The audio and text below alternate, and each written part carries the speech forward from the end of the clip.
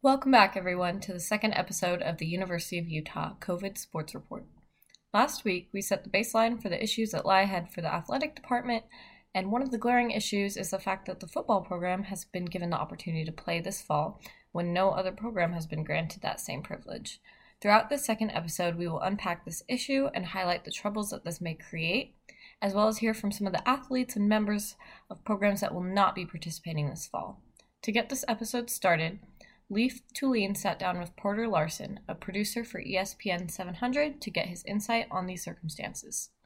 Joining us now is Porter Larson, executive producer of The Drive with Spence Checketts and host of You pregame show on ESPN 700. Thank you for hopping on. How are you doing? Doing well, Leif. Thanks, man. Of course. So let's just get right to it. And obviously a difficult time for everyone. How did the University of Utah's athletic department determine football should be played as opposed to not playing the other fall sports? Well, it came at a Pac-12 level, obviously, not the University of Utah. That decision was decided with chancellors and presidents at the institution level, and there's a lot of simple answers and there's a lot of complicated ones. You can point towards money, honestly, as one of the big ones, because when it comes to playing sports during a pandemic, probably the most difficult and the toughest one to make happen would be football. So you look at that and you think, well, the other sports should be fine doing things, right? Whether it's skiing or stuff like that, you can distance and do this stuff during a virus. Football, you can't do that. So you have to look at the money involved in Pac-12 football and in Power 5 football and understand that it keeps those departments afloat. Without football, Utah skiing and Utah golf and lacrosse aren't things. They don't have money to operate. So Utah football is in a position where with the Pac-12, they need the revenue, right? But they also need to keep their athletic department afloat. So without a college football season, without a college basketball season, the two real revenue sharing sports, you put your institutions in a really tough position trying to keep everything going. So they're just focusing on the ones that they can make money on and try and stay alive in 2020. And then from there, you just have to figure out what works best. Yeah, for sure. So obviously money was important in football happening, but what was the rationale behind not allowing other fall sports to play in to supplement football playing, especially when football received the go from the Pac-12 at long last? Yeah, I don't really know. I don't know why certain sports aren't still playing. It's interesting because there is ways, and I think that you'll see as time goes on. I think it was just more pressing for football to get kicked off because there's so much pressure, whether it's political or from the public or, as we mentioned, monetary pressure. They had to get going, and I think you'll start to see the conference come out with other plans. You see that basketball will now tip off in November, and we're going to get some better plans coming along now that they figured out football. I just think that was the first on the docket, and a lot of people probably have issue with that. A lot of people who play other sports, but at the end of the day, they're still going to get their scholarships. They're still going to, have all of their amenities. But the reality is that 70% of the Utah athletic department is furloughed right now. Mm-hmm. So they don't have much of an operating staff. So I don't know if I really have a legitimate reason for why other sports aren't playing, because I don't know that there is. I really just do think that they had to get football up and running before anything else, because if they didn't, they faced economic ramifications that would have affected all the sports. Yeah, so just touching on that for the other athletes, have you heard anything from a non-football or basketball athlete and any resentment for them not being able to play even though they've put in the same work to play their sports? It's a good question. I've spoken with a few, and the ones that I've talked to have been understanding. We've had similar conversations to the one we're having now, that they understand what's going on. They understand we're in the middle of a worldwide pandemic, and to be honest, their questions were more not why are we not playing. It was more like, how are they doing football? there's 11 guys, 22 guys on the field every play, spitting and sweating and right in each other's faces. So why are they playing football? And that's the question that I get more than why are we not playing? Mm-hmm. And it's a fair question, Leaf. Yeah, for sure. So I guess touching on that as well is how are the football team and some of the other teams practicing that aren't necessarily playing, but they're still training? How are their practices and trainings different due to COVID-19? Well, you start with the testing, and we'll stay Pac-12 centric. As of, I believe, October 1st, Quidel, which is a corporation out in San Diego, got these Sophia testing machines to every university in the Pac-12. So these athletes are getting tested daily. And what that allows them to do is there's no delays, there's no shutdowns, there's no, like what we saw with Florida and Alabama this weekend, right? They're able to track and find where there's a case. It's not going to stop people from getting the virus. Kids here and there are still going to get it, but you're able to find it immediately. And then it's not able to spread around your program. What we're seeing in Florida, who played in front of 60,000 fans on Saturday, they have 25 cases and are now shutting down their football program. So I think that the Pac-12 did a really good job of, putting things in place before they allowed teams to practice. Stanford, as you know, had their first practice on campus yesterday. Utah's been doing it since June. So it's really going to be interesting to see these teams come into the Pac-12 season with different levels of rust and whatnot. But the way they've been practicing up until this point and up until they had those testing was you have small groups, 4 or 5 guys who come in at different hours, staggered times during the year. They're all masked up. They're all, taking the proper precautions. And with Utah football, they had very, very minimal infections during the whole off season from June up until now. I think it's single digits or very, very, very close to single digits as far as total cases. And they haven't had one kind of spreading event. They've never had to shut anything down. They've really been able to kind of stay ahead of the game. And I think that the testing that the Pac-12 introduced with Quidel only furthers that cause. And it helps them do things that, as we see the SEC, other conferences, they're not testing daily. They have it every here and there. And you run into problems with that. I think the Pac-12, although they're going to be late to the party, they're going to be better prepared and more well-suited to finish the party, if that makes sense. Of course, yeah. Seeing Florida and Alabama having to shut down their programs, especially rich tradition football programs, is pretty devastating for their income, and I'm happy what the Pac-12 did. But speaking of that, how does the U of U and all the Pac-12, if plan to reincorporate the rest of their sports outside of football and basketball? And how will the NCAA treat eligibility for the athletes impacted? So the NCAA has already come out with a blanket waiver. All these students are going to get basically a free year, which is awesome. It's the right thing to do. I mean, you don't know, even if this football season does get going, you don't know that it's going to finish. These guys may get 3 or 4 games, or 7, hopefully, if you're in the Pac-12. So the NCAA has come out with a blanket waiver. All athletes will be able to use this year and burn it, and they'll be able to return, and that's huge for a lot of athletes. So the eligibility thing, that's the right thing to do. When it comes to reincorporating and starting sports back up, it's going to be a case-by-case basis. And the Pac-12 has stated, I guess they haven't stated, but they've made it clear what their intentions are. They're getting the revenue sports up and running, and then they're worrying about everything else. Football's kicking off on November 7th, basketball on November 25th.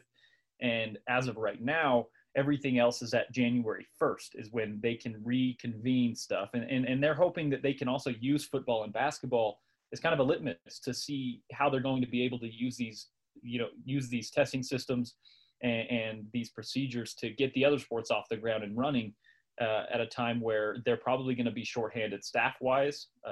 And it'll be interesting. But I think that, reincorporating the other sports is going to start on January 1st as of right now.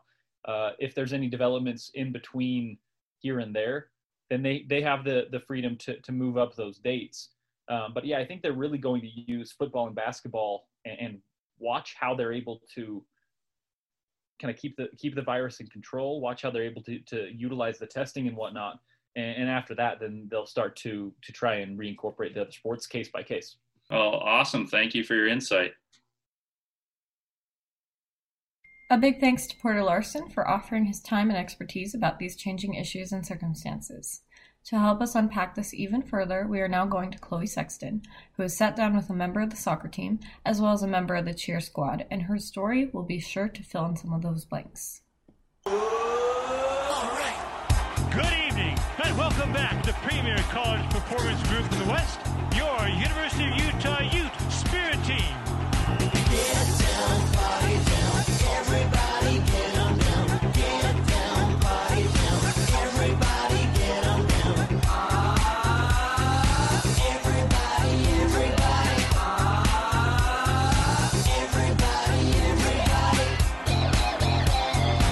Everybody, everybody. Hi everyone, my name is Chloe Sexton and I am with U of U COVID Sports Report. What you just heard was the intro to the Spirit team about to perform at a University of Utah football game. We are all well aware that COVID has majorly impacted sports, and University of Utah football fans were ecstatic when Pac-12 announced that they would resume their conference games. However, this left a lot of people wondering what that meant for other University of Utah sports. That is why I wanted to talk to two Utah athletes that have not only lost their seasons, but are unsure when things will ever resume for their teams again. You'll be hearing from Spirit team member Allie Bolkholder. This is her third year on the dance team, and she currently is one of the choreographers. The dance team doesn't just have a season per se, they actually perform at University of Utah sporting events all year round. You'll also be hearing from Lulu Borges. She's from the University of Utah's women's soccer team and is a third-year member. Fall is typically the season that women's soccer would be playing, but there have been no games due to COVID. I first asked Allie regarding the dance team. What was your initial reaction when the Pac-12 announced that they would resume football games, and do you know if you'll be able to dance at these games? Yeah, I think at first I was like, oh my gosh, that's so awesome. Like, I can't wait, whatever. And then pretty soon after this like petition came out that someone on UCLA started that was like, we want to dance at football games, and no one had told us anything, so we were like, oh, like, are we not dancing at football games? So at first I think we all kind of thought like, yeah, there's a chance now that there's football, but then that was shot down pretty quick. So now we're not dancing as of now, but things change every single day, I swear. I then wanted to ask Lulu a question that was a little more tailored to the women's soccer team. So I asked Lulu, what was your initial reaction when the Pac-12 announced that they would resume football games, and have you heard anything regarding women's soccer possibly resuming for the fall? Okay, so kind of just like how I feel about them playing and not us right now, kind of a thing.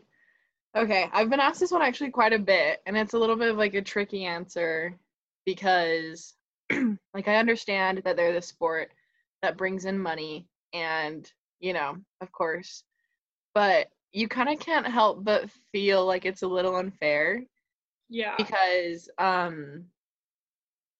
feel not like I'm being punished, but kind of like, I don't know the right word for it, but you kind of feel like you're being thrown to the side a little because I'm a girl that chose to kick a ball instead of a guy that chose to throw a ball. Like, totally.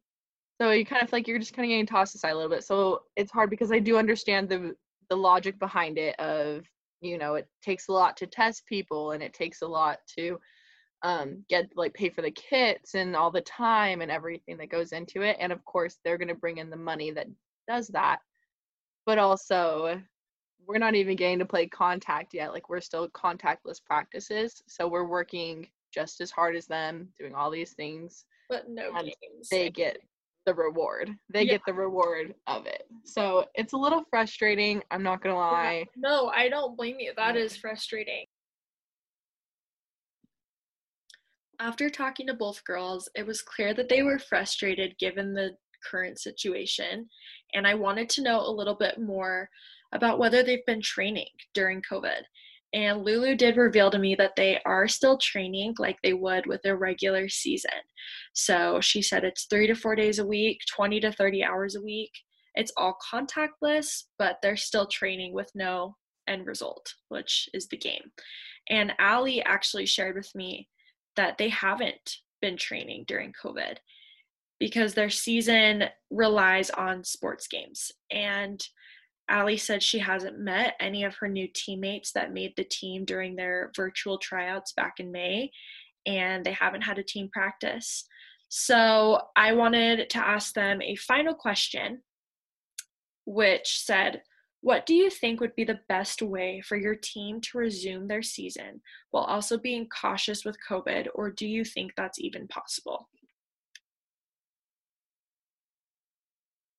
I definitely think that it's possible for our team to resume like practice and performances, especially when there's sports that are outside. I think it's a little bit more tricky when you're getting into like basketball season where everything's inside, but I still do think it would be possible. I think we would just need to make sure that everyone is symptom free. We like check temperatures each morning and we like spread out as much as we can, wear our masks, or even like if we're dancing and it's too hard to wear masks, just as long as we're spread out, I feel like it'll be okay. Like I go to Orange Theory every day and we take our temperature, wear our mask into like the door, and then as soon as we're working out, we take them off, and it seems to work pretty well.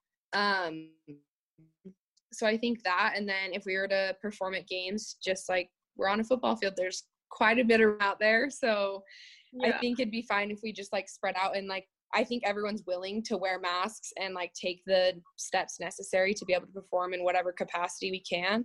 So I think honestly, we just need to be like given the opportunity to do so. And like, we're all willing to do whatever they tell us to. Yeah, completely. Now you're going to hear Lulu speak on the question. I totally think it's possible because one of the frustrating things is that everyone's playing but us right now. Like high school's playing, little kids are playing, professionals are playing, everyone but us is playing. And I understand there's the whole liability aspect of it and you want to stay safe. But like if we're out there every day training, I hope that we'll eventually get rewarded for it. I do think it's possible with the testing, and if you have a team that's like dedicated, you know, to following certain guidelines, like we have guidelines that we follow that's like we prefer you don't travel out of state unless it's for like weddings or funerals or something like that, you know, that way it limits the chances. Yeah, exactly. So I think it's totally possible. I think you just have to have a team that's willing to cooperate and sacrifice some other parts of their life for it. Do you think it would be this fall, or do you think they could delay it till next spring, or so we've pretty much been told that we're not playing this fall for sure. Like that was canceled forever ago. So it was kind of like a surprise when everyone was asking me, "Oh, football's playing," and you're like, yeah. So for sure not this fall, and they're really looking forward to spring. They're making a schedule right now, so we're hoping that we can get. Cool. That's good. Yeah. We're hoping that we can get all the games in, all the goods, all that stuff. So yeah. No details have been figured out yet, but fingers crossed for you. I wanted to thank both girls for taking the time to come on and share their feelings with us. We're so excited that the U is going to have a football season again. However, we can't help but feel sad for other teams that aren't receiving this luxury. I wanted to take the time and turn this question that I asked the girls over to my fellow group mates. So here we have Scott, Leaf, and Zoe. I want to ask them what they would think would be the best way for other teams to resume their seasons while still maintaining all of the necessary COVID precautions. Leaf, you want to go ahead? Sure. So I guess the best way is you follow the same precautions that they've been doing in training and then play only conference schedule. So the Pac-12 actually has a technology called Quidel that allows same-day results. And so I think if there's enough technology available for all teams to use it and have the results in the same day so they know that their opponents and themselves are all healthy, you can go ahead and play games and have practices as scheduled as if it were typical. And then when there are positive tests, the quarantines must happen and they have to have backup plans. I think we know that there's not a lot of not all conferences have this luxury, and the Pac-12 is lucky because of that technology being from California and the West Coast. But if there's enough of that technology, I think there's the best way for the Pac-12 to advance is to allow more and more sports teams to play under the same precautions as football and basketball have received. Yeah, I think you also have to look at roster sizes, right? Football is going ahead with their schedule, and they have at least 60 kids on their team. And then you look at a program like women's soccer, they probably have about 20. So I think it will be a little easier for other sports to kind of have that tight-knit community in which they're in this together. They know if one person gets it, they can ruin it for the rest of the team. But also at the same point in time, this isn't professional sports. We can't set up bubbles for these players to be completely immune from catching the virus. They have to go about their daily lives like everyone else does. So yeah, I think the technology that Leif touched on is really beneficial for the University of Utah, but also at the same time, it's up to the athletes to make sure that they're keeping themselves as safe as they possibly can to make it a success. Yeah, completely. Sort of going off of that, I really like in our previous interview my interview with Casey Overfield, how she mentioned that with football, some of the teams have been training just the offense together or the defense together, and then reconvening, but just for training to like sort of mitigate the amount of positive cases that could happen. I think that could work really well in their favor as long as they have time to sort of regroup. But I think in general, that seems to be a strategy that I think is really interesting. I'll just pitch this to Scott and Leif, you guys. So based on based on Chloe's interview, what I heard from her, I was kind of wondering what you guys think about women's sports and how much attention they get in the mainstream media, and which do you think get the most attention, and why do you think this is? Because I know women's soccer players are really disappointed not being able to play in the same way, and I was just wondering, like, what do you think it gains the most traction? Is it gendered? Like, what do you guys think? I think in terms of the University of Utah, I think their gymnastics team usually has the best success. They are usually in the top 10 nationally. They had a really great season last season, and it was unfortunately cut short. But also going off that point, so did the University of Utah volleyball team. They played really, really well last year and got knocked out in the regional semifinal, I believe, the furthest the team had ever gone. So when you look at Utah women's athletics as a whole, I'm not sure. I think those two sports probably stand out the most as building the most traction towards the national spotlight in sports media. But at the same time, all of the sports are successful. There's a bunch of women on the ski team that have won national championships, and that sport doesn't get any sort of real spotlight. So I think you can take that a lot of different ways. But I think volleyball and gymnastics, in the terms of the university, are definitely their top two producers. For sure. As Scott said, the volleyball team had a great season, and the Red Rocks, the gymnastics team, are always nationally ranked and actually had their best season since 1995 in terms of win percentage this past season. The women's basketball team the last 2 years has outperformed the men's basketball team and have been in and out of the top 25. So I don't think it's a lack of good results that result in less media attention. I just think there's less money in some of the sports and less coverage by Pac-12 Network, ESPN, and so many sites that would potentially cover football or men's basketball because of their larger revenues, and not necessarily from the Pac-12 or University of Utah, just from a larger scheme. Yeah, kind of going off of that, I know you addressed it to Scott and Leif, but after talking to Lulu, while it doesn't seem like it's necessarily like a University of Utah issue, it's more of a bigger issue that goes on in sports all over. I mean, we see the WNBA never gets the coverage that the NBA gets. And I think that's just women's sports in general. Hopefully something like that can eventually change. But Lulu even said in her interview, she goes, it's unfortunate because I'm a girl that chose to kick a ball and that I'm not a boy who chose to throw a ball.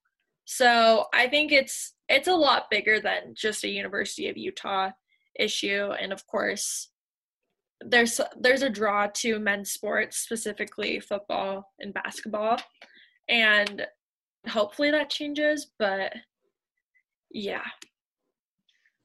To just kind of build off that point a little bit, I do completely agree with you. I think there's a huge drop off in terms of viewership and financial availability in women's sports compared to men's. I don't think that's right at all. I think personally that if there was an easy fix to the situation, I think a lot of people would be all for it. But just at this point in time, it's really hard to justify. If you say you take that argument to LeBron James, who has made millions upon millions of dollars in the NBA, but he also brings in so much more money for that organization than I think probably any professional women's athletic team in general, just by being that one person. So I think there's athletes that garner that stigma in the women's side of sports. Venus and Serena Williams in tennis. Some of the U.S. national soccer players are really starting to turn the page on demanding equality in pay. And I think it's definitely a case that needs to be continued to be talked about, and it's a problem that exists. And I think there's a solution out there, but yeah, it's just one of those things right now that unfortunately we see that throughout the rest of our society. It's not just in sports. Yeah.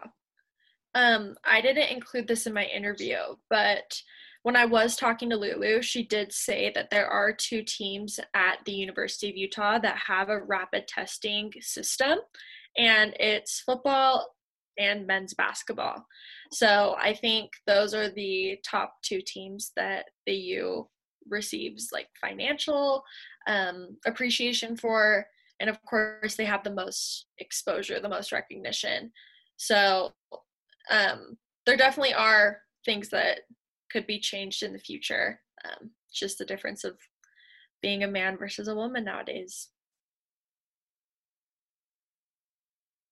What makes football like so attractive to a majority of fans? Like I got the sort of financial side of it from what I listened to, but like what the underlying cause of that, all that financial support, is kind of like where I think you, Leif and Scott, could jump in and kind of share that. Like, why do you think it's so successful? Like, why do you think football is such a mainstream successful sport in America? Well, I think it starts with tradition. I think it's one of the older sports, and it's traditionally just been popular because it's always been broadcasted. And whether that has to do with money or exposure to certain teams or anything, regardless, tradition plays its part. Like when people think, even in high school, what's the most popular sport? Like who goes to what games? And it's going to be football. Everyone goes to the football games.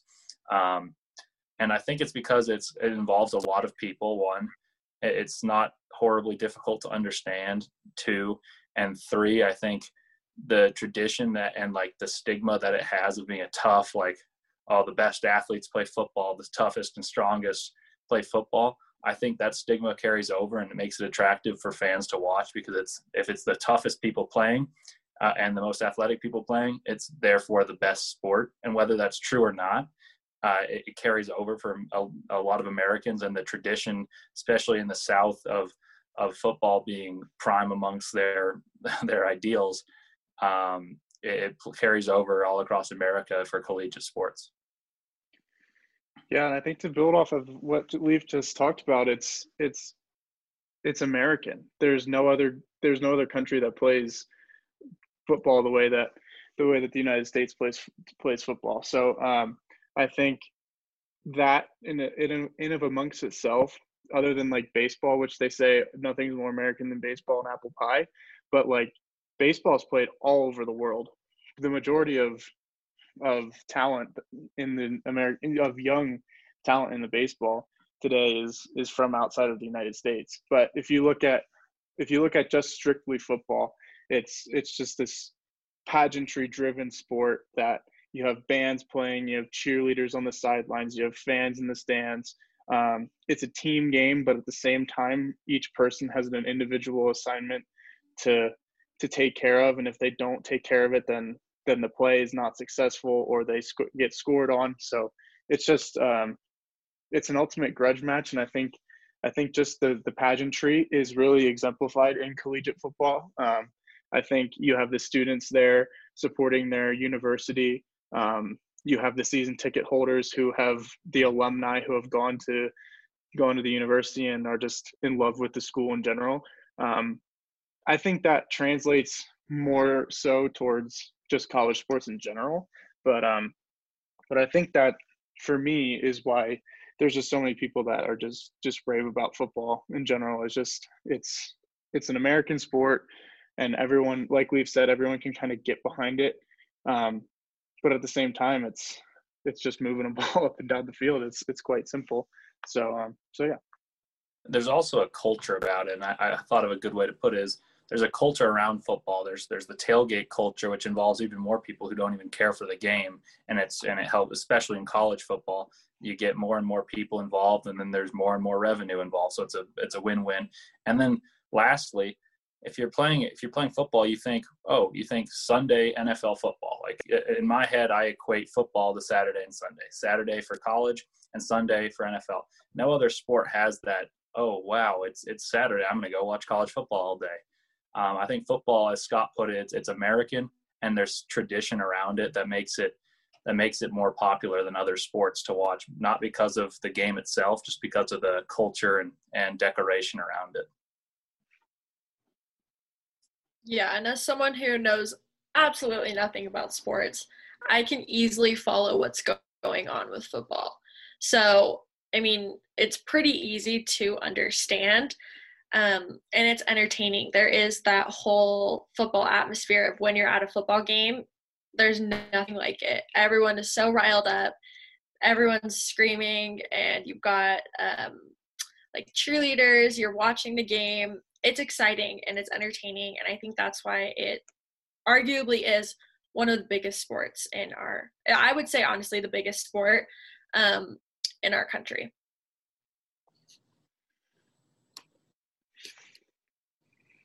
Yeah, one thing that I think is interesting about I think it was Scott that mentioned earlier, like about sort of how other sports, like they're everywhere in the world, and how football is kind of uniquely, the way we play it is uniquely American.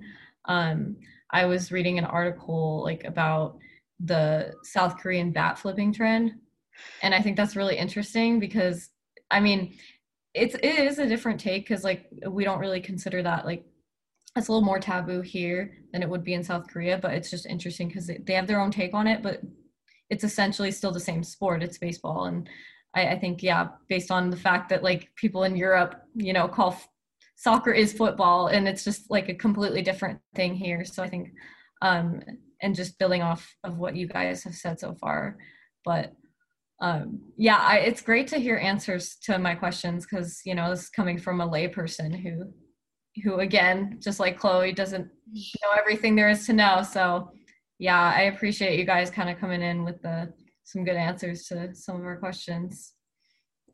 Of course. For sure. No problem.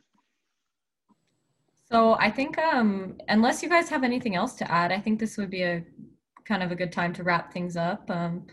And what do we have to look forward to next episode? Oh boy. I think we're going to delve a little bit deeper into the financials aspects of the athletics department here at the university. And then we have another episode based around the fans' perspective and what they can expect moving forward, and the withdrawals that they're probably going through, like we all are. So not sure which one is going to be the next one as of right now, but yeah, that's what's on the docket for our next two episodes. Perfect. Well, stay tuned with us, guys, for next week's episode, and we shall get a little deeper into sort of the social, financial aspect of things, and then Leif will kind of cap things off with a little bit of diving into the minds of the fans. So stay tuned. Sounds good. See ya.